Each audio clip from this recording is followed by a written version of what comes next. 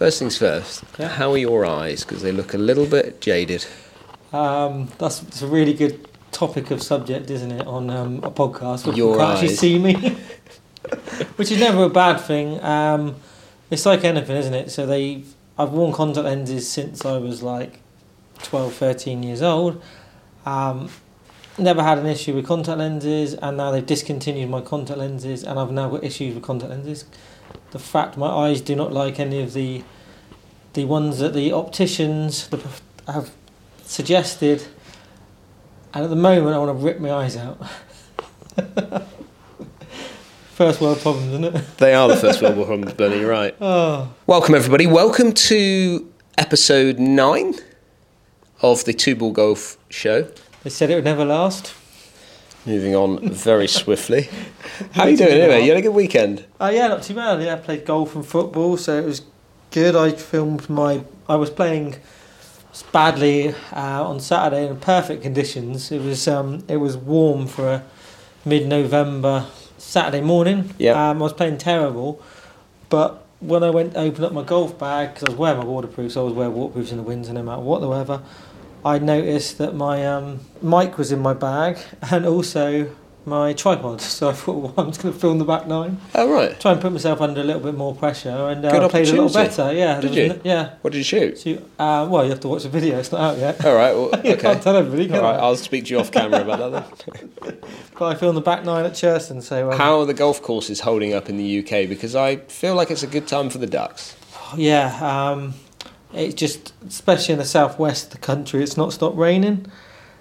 The ball is picking up mud now, which Everywhere. a couple of weeks ago it wasn't. So you need to hit fairways. The back to being very accurate off the tee, you need to hit fairways so you can lift clean and place your golf ball and give yourself the best possible chance of scoring. Because if you go in the rough, then picking up mud and you're getting all sorts of weird and wonderful trajectories and shapes of shot. Lovely. Do you know how to deal with a mud ball? You tested the water with that one? I'm going to do a video actually. That's going to be in a forthcoming video about where the mud's lying on the ball and how much it affects flight. But generally, all I do is I just hit it with less. Normally, hit a club with less loft, so I hit it less airborne, and then just sort of try and play it forward. Yeah. And not be too disappointed if the ball does get affected by the mud on the golf ball itself. Well, interestingly, I can deal with the mud ball, and I think it's a good video. But do you I remember when I used to practice at the practice ground, and certainly this time of year, and you'd catch one just a smidgen heavy, and you'd get that little bit of mud between club face and ball, and the mud would squirt up towards your eyes and go into your eyes at a rate of knots that really did hurt. Do you ever get that? Because I used to wear glasses. I used to splatter the lens of the glasses, but when I wore contact lenses, bang, it used to be so painful. You would have thought we'd have been used to it because the practice area at Churston is literally a clay field, which, unlike the golf course, doesn't really drain. So once you hit your first lot of golf balls, say you got 50 balls, when you picked them up, and if you're going to hit more balls, when you come back, your golf balls inevitably will be covered in dirt, mud, and all sorts of stuff. So you think we'd be used to it because you don't clean them between hitting, do you? And then you have to get them home. Remember getting them home and washing them. Wash them off. Always wash your balls. Always wash your balls. Well, talking about hitting golf balls, Adam Scott. I just want to bring that up because I am seriously confused with what golf equipment Adam Scott is actually using. Yeah. I thought he was at one stage. He was certainly a Titleist player. Mura is. I see these logoed golf clubs being brought out at the moment, which are Mura ones, which are probably very expensive, which have his logo stamped on the back of them. Yeah. Oh, there's the train. Mickey Mouse train coming in. But yeah, and now I see last couple of weeks ago he was certainly using some Titleist irons. This week he's using a prototype set of ping irons. So, cavity back irons. So I'm a little bit confused as to what is he actually using. Ping drivers, Titleist drivers. He's obviously searching for something, isn't he? And he can't have a club contract with anybody, can he? If he's mixing and matching and switching and changing. But if poor old Muir are trying to sell his brand and the products off the back of him, I mean, what's going on? I mean, there's a lot of companies that have stuck their stamp on various bits of equipment which they don't actually produce themselves, and sort of, I don't want to say con the public. Is that the right thing? Yeah, maybe a bit of con the public with what they're using, and they've not actually been using the equipment. I can remember Tiger's first set of blades, weren't they? They were meant to be that make, and then other people saying he was using Mizuno blades, and the Nike ball was a Bridgestone ball with a Nike tick on it, and all sorts of well, when he first, wonderful I certainly variations. remember Tiger using a set of Mizuno Pro blades originally, and then he obviously went into the Titleist because he was sponsored by Titleist when he first came out of the blocks. And whether there was a sort of a changeover period of him going from the Mizunos into the Titleist blades, maybe, and then when he went into Nikes. Yeah, I think Nike were using it was a different brand that they stamped over. I mean, yeah, it's an interesting one, isn't it? It is. Is he still on your front screen? No. Has he gone? Yeah.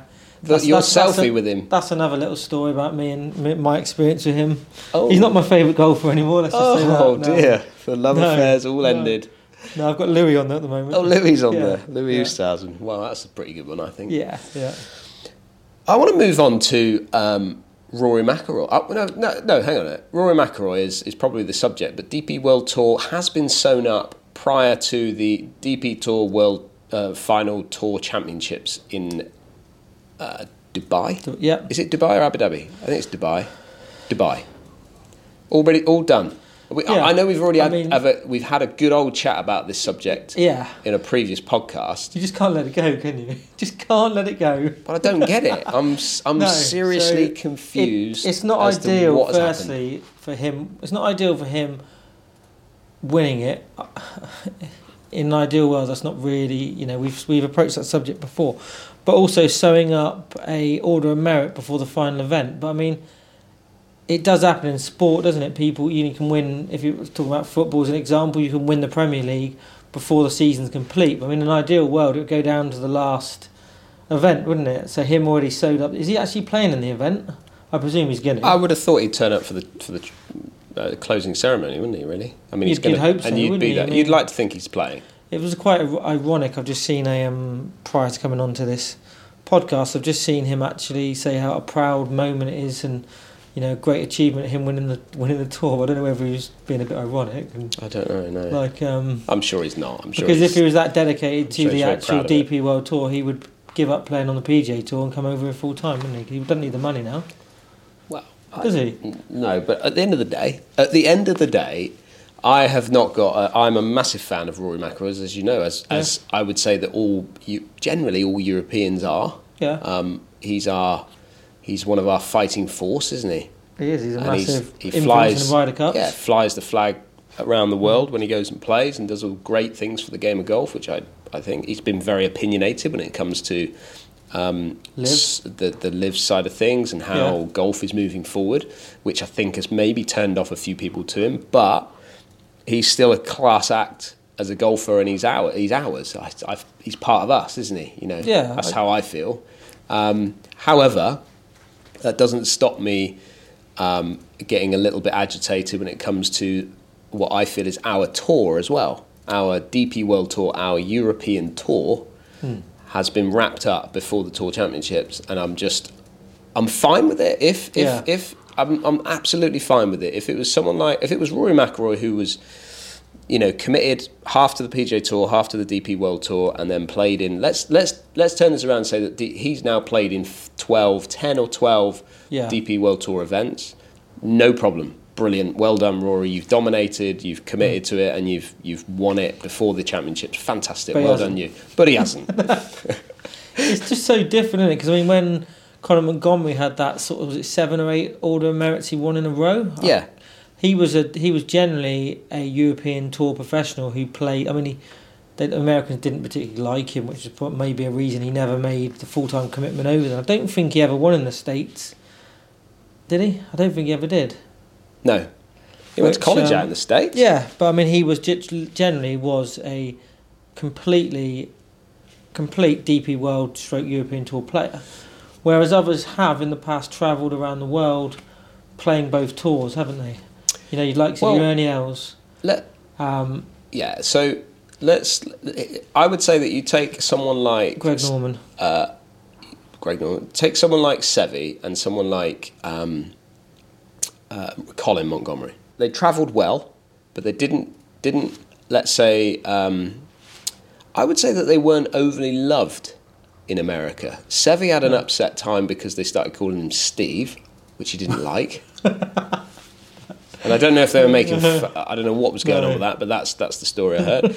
And you know, every time Colin Montgomery, every time Colin teed it up, there was somebody in the crowd shouting something out. How many people did he ever remove from tournaments in America? I'm surprised anybody watched any tournaments in the mid-90s because he had everyone removed, didn't he? Absolutely. But so I think if they had been warmed to more, like if they had been loved, like the American market or the American audience loved Rory McIlroy or John Ram or people like that, then maybe that they may have travelled over there and stayed over there as you know, to enjoy it.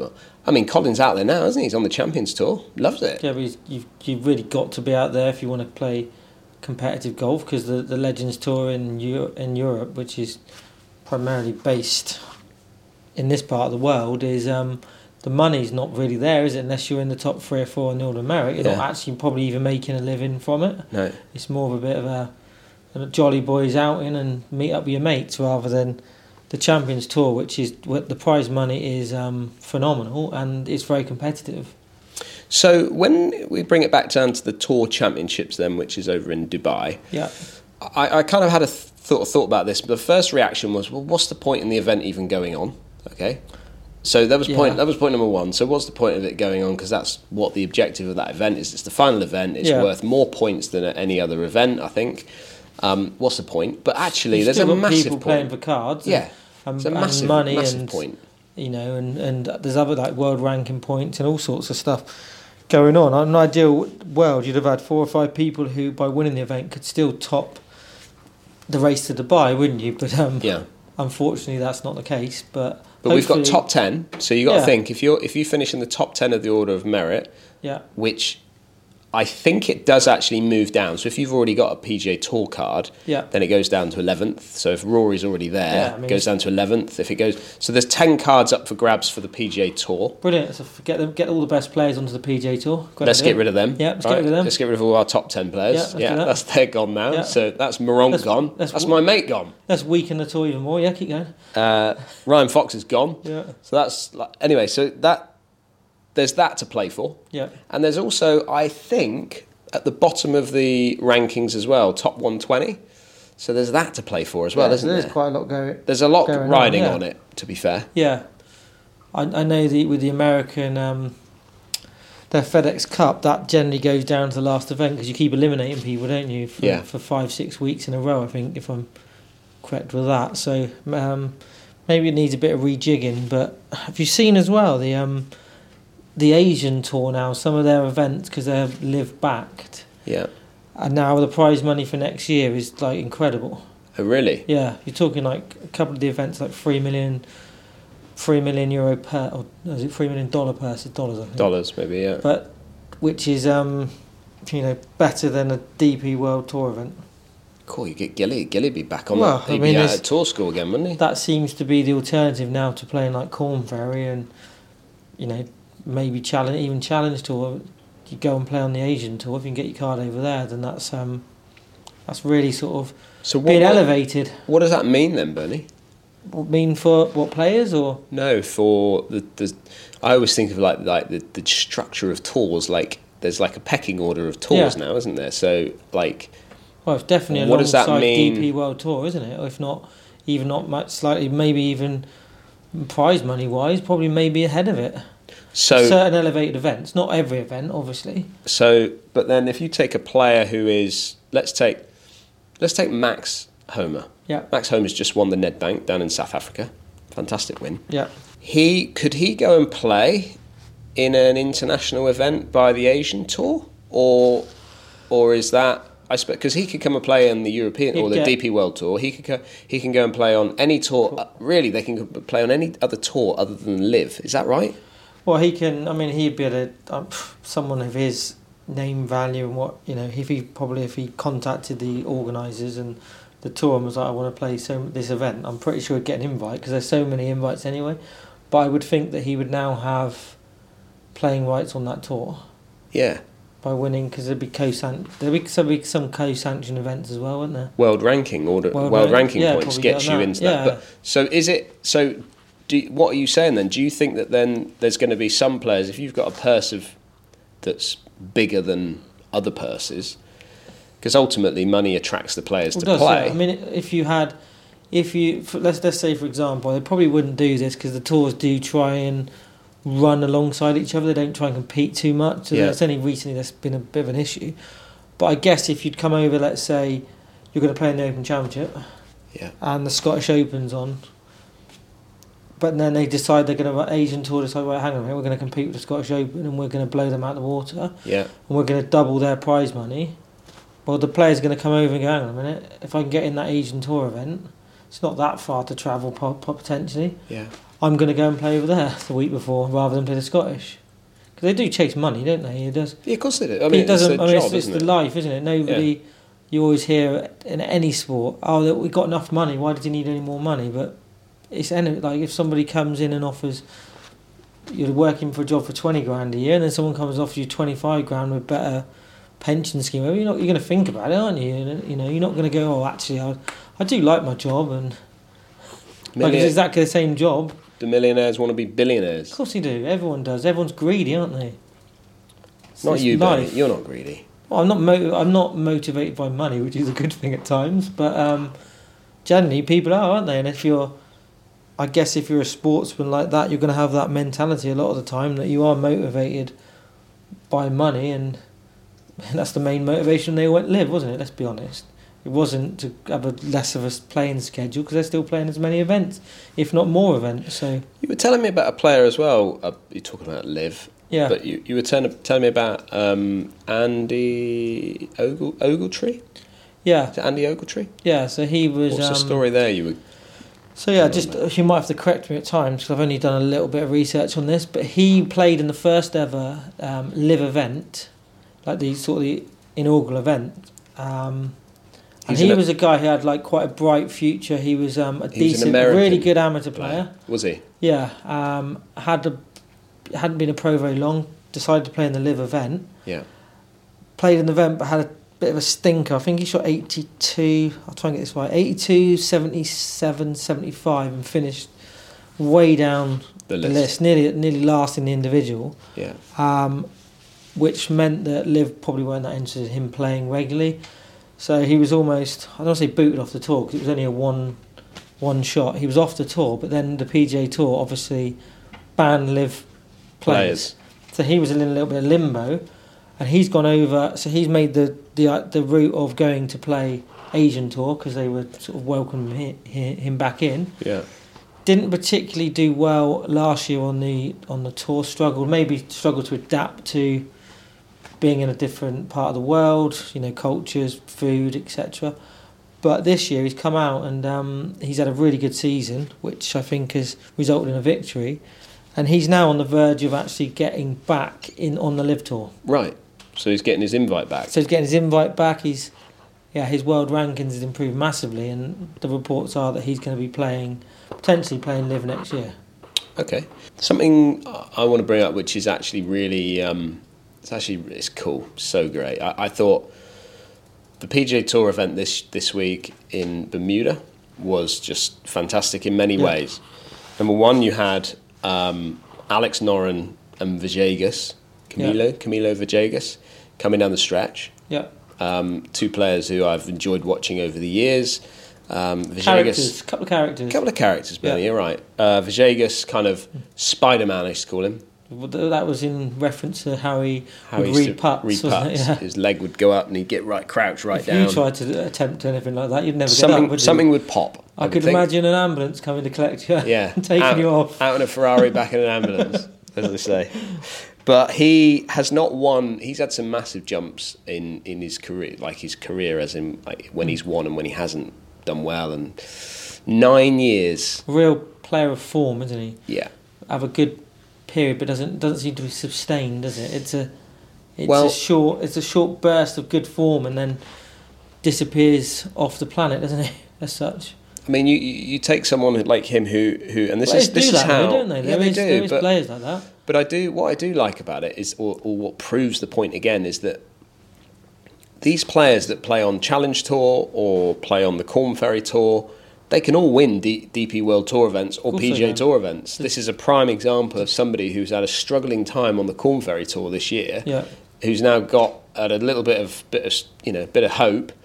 And he's actually won a PGA Tour event for the first time in 9 years. I just think it's phenomenal. We know the depth of golf or the standard of golf in the professional game is.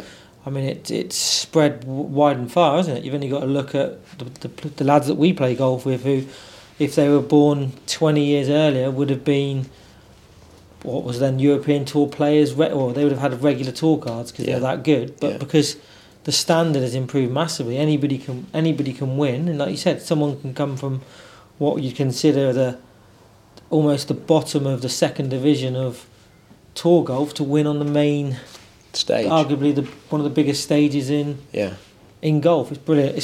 Stories like that are just brilliant, aren't they? Yeah, he's had an extremely tough time with the loss of his daughter, and he spoke about it in his his after round interview, and it was just he was the one. I think he was the person holding it together the most. I think anybody watched that would have struggled a little bit. I certainly did. It was tough to listen to him, but my goodness, he's I think everybody was willing him on to win that event, and I think it was so good to see it. And one good week like that, confidence is high. You never know. He could now become, he could win multiple tournaments next year, couldn't he? And challenging big events, looking like almost drifting off from professional golf, and then all of a sudden you're back on the main stage, and that confidence is such a big thing in golf, isn't it? And another thing that happened from this one event, which I just thought was fantastic, and I watched it really closely, and we've talked about this should Lexi Thompson have played in a PGA Tour event, and we talked about the fact that Lexi's going to bring in more for sponsors than or more eyes to that particular event than, let's say, my brother or James Ruth might. We've talked about that, but a fellow YouTuber made his debut onto the PGA Tour this week. His brother Wesley Bryan is already on the PGA Tour, but George Bryan has, not only did he get a sponsor's invite to play on in the event, he actually made the cut on the bubble. He shot 5 under to make the cut, and then got it to about 8 under. Did he beat his brother? No, and then in the final round, I think he shot 72, which I would think was either level or 1 over, and his brother pressed on and finished at 12 under. He finished at 6 under.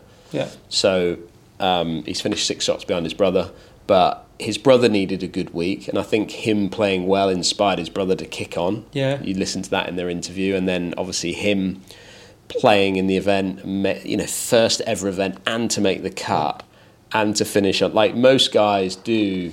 Buckle a little bit, don't they, under that situation? Not know much about them. Obviously, I know the name and stuff. Not watched any of their content or anything like that. But how old are they? What sort of? I would say that they're early to maybe mid-30s. Right. Okay. I think they're certainly a little bit younger than us. But Clark, George. I would say George is. If you looked at them swinging the golf club, I'd say that George is the best. He's the slightly older brother. His brother Wesley's on tour, probably losing his tour card, go back to tour school, I think. George is going to tour school as well, which I think is next week. But you would look at them and think George is possibly the better player. Only from a swing point of view, just looks so, hits the ball great, swing looks beautiful. But Brian Wesley's done most of the damage, to be fair. I know we're going away from the subjects here, and you've got a really good plan, and I go off on random little tangents, which then ruins your plans and stresses you out a little bit, to say the least. It just diverts me. That's okay, all. So I'm going to divert you a little bit here. So, being completely out of touch with everything, and I sort of half know the answer, but I'm going to ask it anyway because people might not know. What's the criteria for going to tour school? Obviously, I know you need to be a professional golfer or a scratch golfer, didn't you? You used to have to. Can anyone just rock up and enter as long as you pay your money?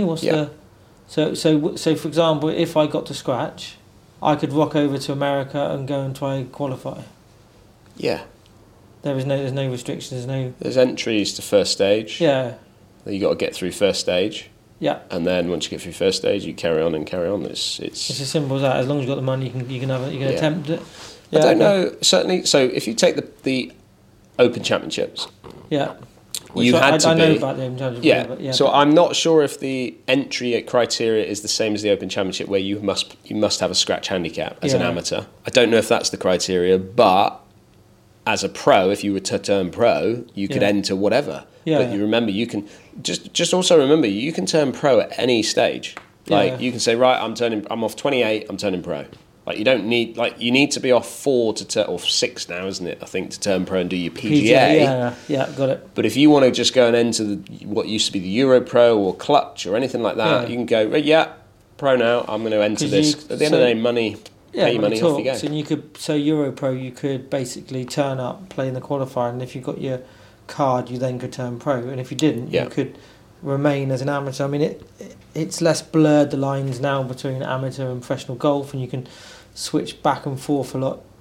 It's certainly a lot easier than in my day when it took me 2.5 years to get my amateur status back. Yeah. And I was in a bit of limbo, but now you can sort of switch from one day to the next, can't you? Well, you can and you can't. It's one of those that if you are someone like yourself who've picked up a lot of money playing golf in tournament level, then that's going to take you a good couple of years to get your amateur status back, because they don't want you just turning up, shooting 5-6 under par as you would do, and just cleaning up, back in the county team, playing for England, doing all that sort of stuff that you would probably have done. Yeah. But what I like about you is you eased back on it. You didn't come out the blocks firing on all cylinders early. I still feel like I'm easing back in slowly over these last 12 years. It's good. It's good. But, so, for prime example, Lee Whitaker, prime example, right? So he turned pro, didn't finish his PGA.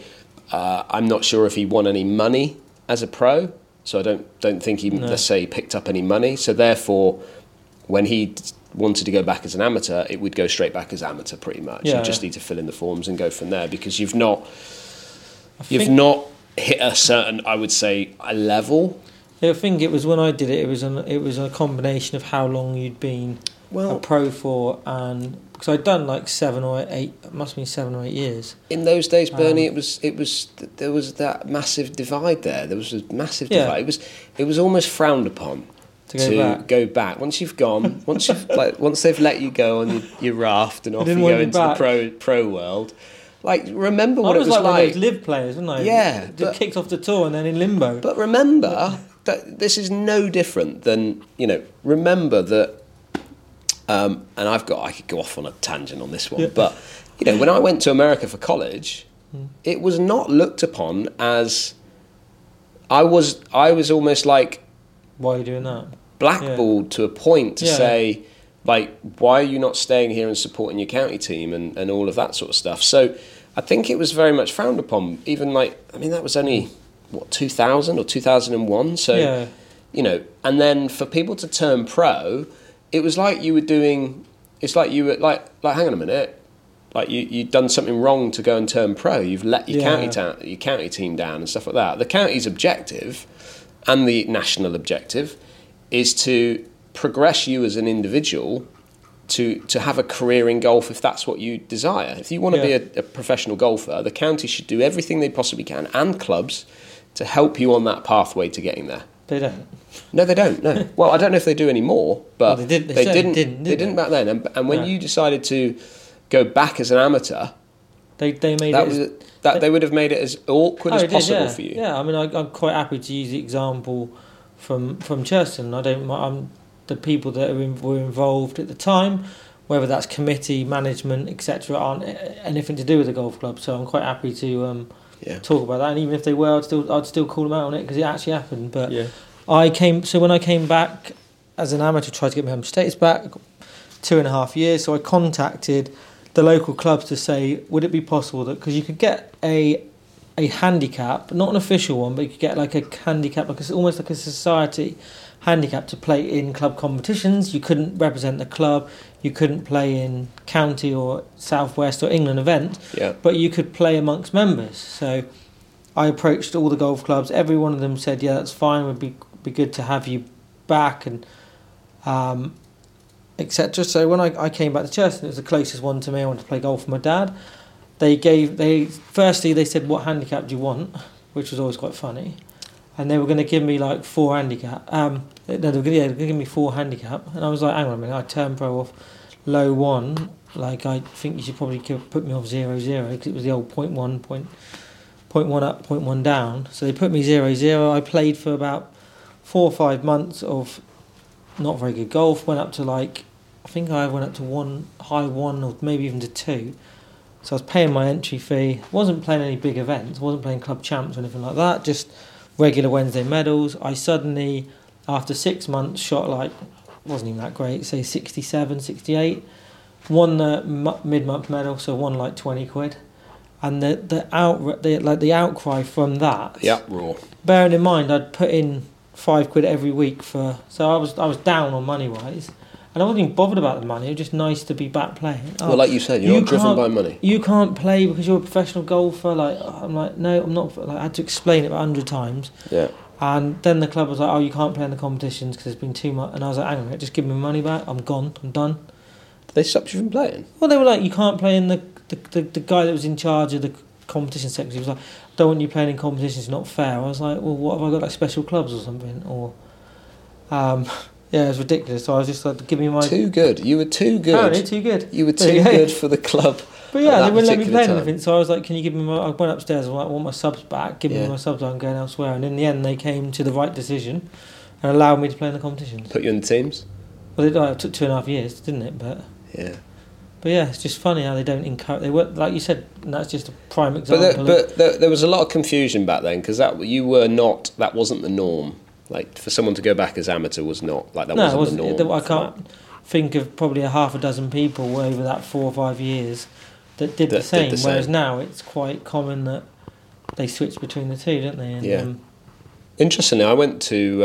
I've been looking at my golf bag recently. Yeah. Been umming and ahhing. Had a nice little video that went out about my driver and my ups and downs of confidence with drivers and things like that. It was a good video, and you had a good video the other day. You knew what's in the bag of all your new irons. How are they going? Yeah, good. Yeah, enjoying them. I can't believe that what are we now, 2023, and you've now moved into graphite shafted irons. I mean, I thought, let's at least get you into your 50s before we moved into that. But you've seen the light, haven't you? Well, I was encouraged to put them in my irons. They play and feel very much like steel, and that's the design of those particular shafts. What are the shafts you've put in them? KBS. So the KBS ones, which like I said, are designed to play and feel like steel.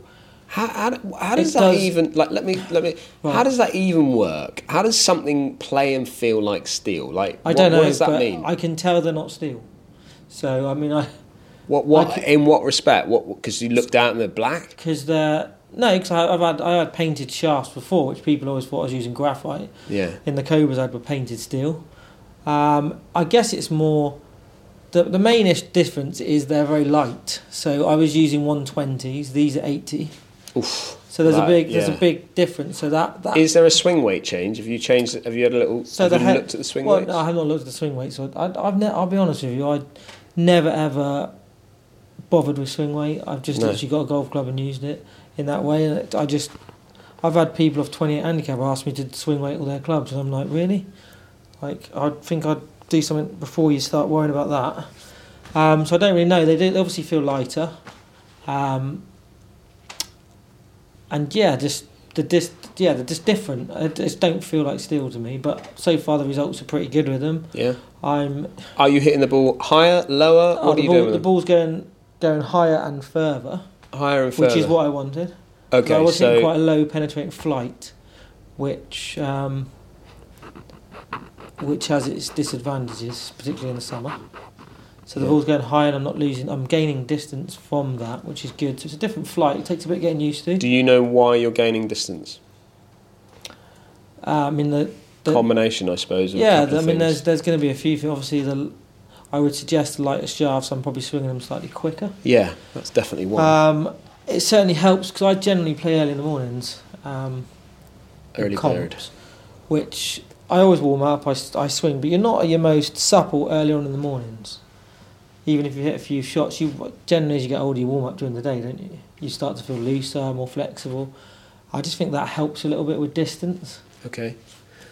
I've got two theories on it that I think are possibly what's happening in order for you to hit the ball a little bit further. Number one, your clubhead speed's picking up slightly. Yeah. If you're launching them higher, I would say that you're delivering, your attack angle might be just changing slightly. So therefore, maybe the club is either kicking a little bit. They're traditional lofts, the 7 irons. Yeah, but what I mean is for it to go further, you're maybe, as you deliver, your spin loft is decreasing slightly. Therefore, your spin numbers are dropping down a fraction, and therefore it's just pinging out there a bit easier. To be fair, when I was fitted, the spin levels were higher than my Nikes. Were they? Yeah. So we were getting a higher launch, more distance, and slightly more spin. My Nikes were less spinny. Interesting. Which is good. Must be swing speed then. That's all I can really. I mean, it's a big jump, isn't it? From 80 or 85 to 120 grams. That's a lot. For me, I think swing weight's really important, and the more I've learnt about it, and I've learnt a lot more from Joe the Pro and chatting with him and talking about my bag. I had put out a video the other day about my driver and how I've had some ups and downs, and for me it's all about confidence. Feel is important, but confidence is massive for me. And since I've changed my wedges I've gone from a 50, 54, 58, I've now moved to a 60, 56 because I really wanted to put a 56 back in the bag. And then I put a 52 in. I've never got on well with 52s. I don't know why. Again, it's just a mental thing, I think, half the time. So what I've done is I've taken my 52 out of the bag. I've put in more of a specialist Vokey 46, taken the pitching wedge, which is a 46, out of the bag from my T100s. Well, that'll go less distance, won't it? The drop-off is about 3 or 4 yards. They say don't, but from my own testing and my own personal experience, the specialist wedges in a wedge goes less than your conventional wedge, even if it's got the same loft on it. Yeah, I just don't feel like you get. I think the spin numbers change around a little bit with them. But so what that's done, massive gap. It's a massive gap, but I feel like I can manipulate. I'm so dodgy with my wedges at the moment, anyway, that I feel like I'm just like I'm closing my eyes and stabbing in the dark, anyway. Well, that's how we were brought up in golf, wasn't it? We didn't necessarily with distance, did we? It was more feel, wasn't it? You get there and go, I'm just going to hit this hard. But if you think about Tiger Woods in his prime, Tiger Woods was 60, 56, which might have been 55, but it was 56 printed on the bottom, and then straight into a wedge. Yeah. Like that was it. You learn how to manipulate your wedge, which is what did him all right, didn't it? He did all right with that, yeah. But what it's done is it's allowed me to pop in which I went up and saw Joe the Pro, and I'm going to put it in my Sunday show for this week coming up. But I went up and we put a 3-iron in the bag. Okay. I haven't hit a 3-iron since I was 18. No. Was that 96 again? A big year. But yeah, so we've gone for, and interesting you say that, I've actually put in a KBS graphite shafted prototype, whatever he's put in there, 105, this 105, one there. X. Haven't hit it yet. Okay. So we're going to see how that performs. But ultimately, I was trying to get the gap between my 4-iron and my 5-wood. Yeah. Sandwich in between there, because that gap is big. Gap's bigger than the wedge to sandwich gap. I've done the same at the moment. I've got a rescue club in my first rescue that's ever been in my bag, which is giving me filling the gap between my traditional 4-iron and my 5-wood. Good. So I always felt that there was too much of a gap between the two. Couple of tinkerers, haven't we? Yeah. Couple of tinkerers. Been called worse, Dan, haven't we? Been called worse. Anything coming up on your channel this week that everybody needs to know about, Benny? Doing a club review, so that's out. That's the new 11s. By the time this comes out, yeah. So I've done a club review on them, had a go with them, put them through their paces. Like them? Get them? Yeah, I get the whole concept, and more people should be using them. The The issue they've got is it's such a small market of people that would use a full set of hybrids, I feel. Yeah. And also half those people will never ever switch to a full set of hybrids because of the stigma of the whole thing of using hybrids and not being able to hit their irons. Ego. Oh, 100%. A bit like you going into your graphite shaft. Yeah, I mean that's my issue with that. And then I've got another what's in the bag, but not a what's in the bag with your golf club, what's in the editing bag. So What's in your camera bag? So yeah, just showing people and letting people know how you can become a YouTuber or how you can become a content creator with very little equipment and very little investment money-wise. Be interesting to see how the views are with that one. I'm shifting a little bit away from course vlogs. Although I will still be doing course vlogs, but I'm going to pop in some Other more stuff. content, which is going to hopefully be more searchable, which hope will grow the channel that way. Yeah. And I I feel get like that. I need to shift now because I'm not growing as fast as I was. And it's understandable in the previous 3 or 4 months. I've dropped off a little bit, plateaued a little bit. So to push it on, I'm going to have the course vlog still coming in, but just spread them out a little bit rather than one every 5 days. It'd be one like every week, 8 days, and then pop another video in between that I know won't appeal to everybody, but may attract a few different people onto the channel who then hopefully will stick around for the journey. Very what about wise. yourself? No, You got very much wise. coming So up? this week coming up, we've got the Pula Break Pass series. Myself, Rory Anderson. In the wind? Rory in the wind, yeah. No, we were all in the wind. It was horrendously windy. Yeah. And Alex Etcher's coming on board to Oh, play as a break pass series. Obviously, Rory plays off an 8 handicap, so we've obviously got to take that into consideration. But yeah, so that will have kicked off on the Monday, Wednesday, and Friday, followed by a Sunday morning show, which I mentioned earlier with Joe the Pro a little bit. Yeah. And then on Sunday, when my Sunday morning show goes out, I will be heading over to Portugal Oh, lovely. for a Pro-Am to Villamora. Yeah. Which I am going away with 3 subscribers from my channel, which I'm really looking forward to. It's a great, Anyone we know? great trip. Kev Riano Moore. Kev's going, is he? Kev Oh, Riano great, yeah. will not miss a trip, will he? No. He'll be there. No. Dale's coming, Yeah. and another chap called Andy who is joining me. He's from Saunton Golf Club. Oh, okay, cool. That's so good. yeah, Nice to be a good crowd. yeah, good crowd. Paul's playing. Yeah. James Ruth is playing. So there's a few other people that we know obviously going on it as well. So Villamora is a lot of fun. Yeah. Good trip. And obviously it should be a good pro. Well, I think that's it for this week. Yeah. Anything else you got to report for the 2-ball golf show, Bernie? No, I think we've reported enough. We've done a lot of reporting. Yeah. Well, thank you very much for watching, everybody. Don't forget, if you are new to this podcast or the channel, then hit that subscribe button or give us a follow. And we'll see everyone on the next episode 10. Look at Double that. figures. Double figures. See you then.